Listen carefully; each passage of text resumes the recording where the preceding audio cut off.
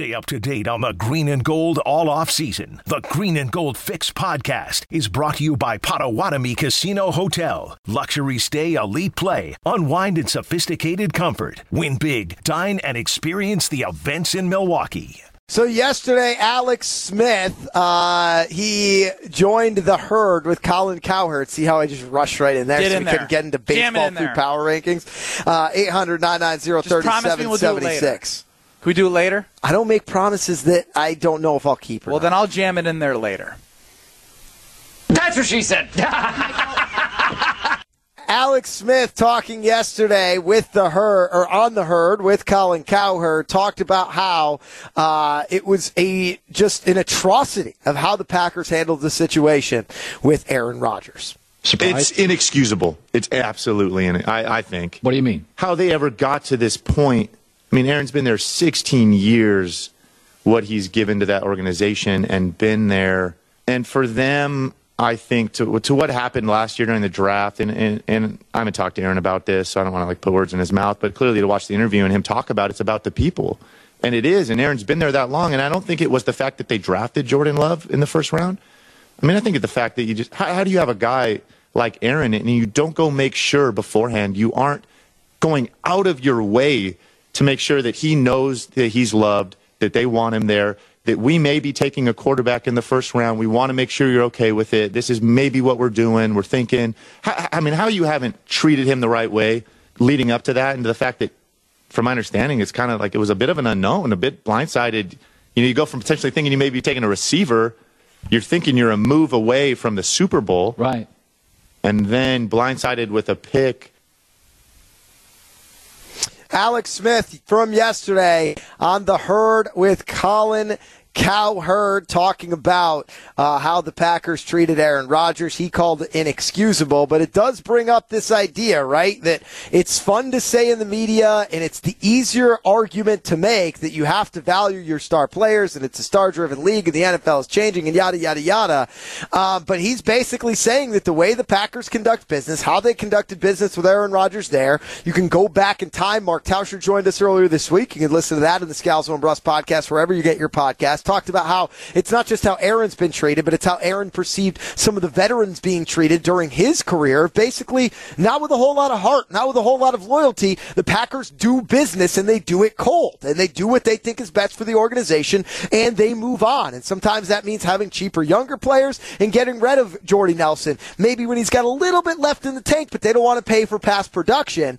And it's interesting to hear that, because when you look over the last 20 years at the most successful organizations in the NFL, they have been ruthless, heartless organizations that haven't valued the star player and that have valued their organizational philosophy more so than they valued any individual player or any player who wanted to put themselves against the team. It's the Baltimore Ravens. It's the Indianapolis Colts, although with Ryan Grigson, they definitely didn't do that.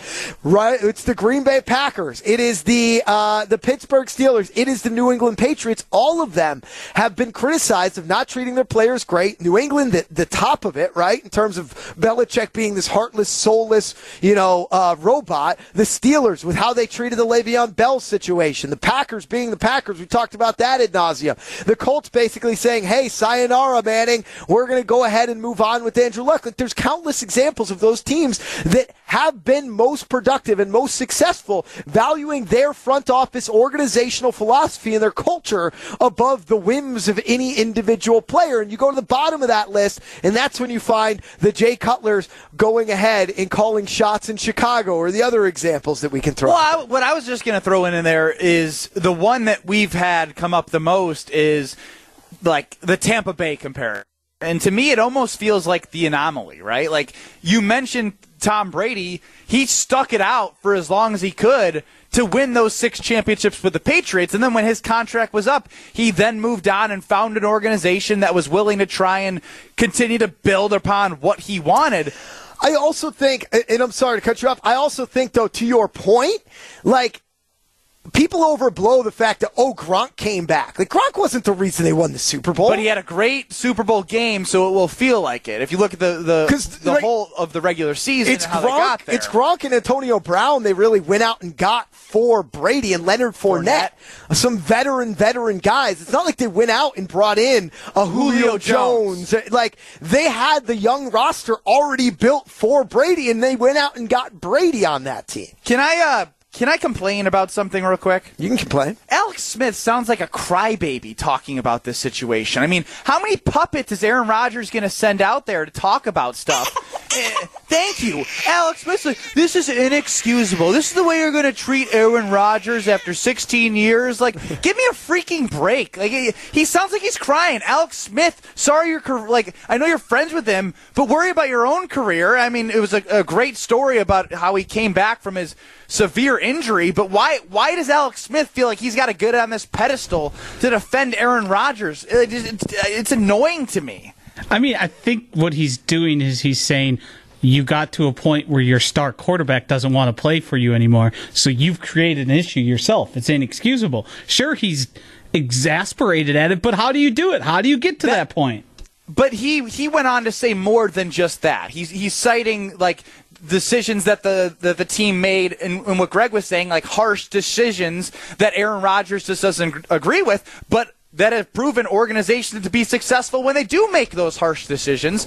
So he's just upset that his friend and future Hall of Famer isn't being treated the way he thinks he should, and he's trying to defend that, which is fair, but it's the same crybaby feeling we get from Aaron Rodgers when his feelings are hurt when it comes back to the Jordan Love pick or them cutting Jake Kumaro. You name it.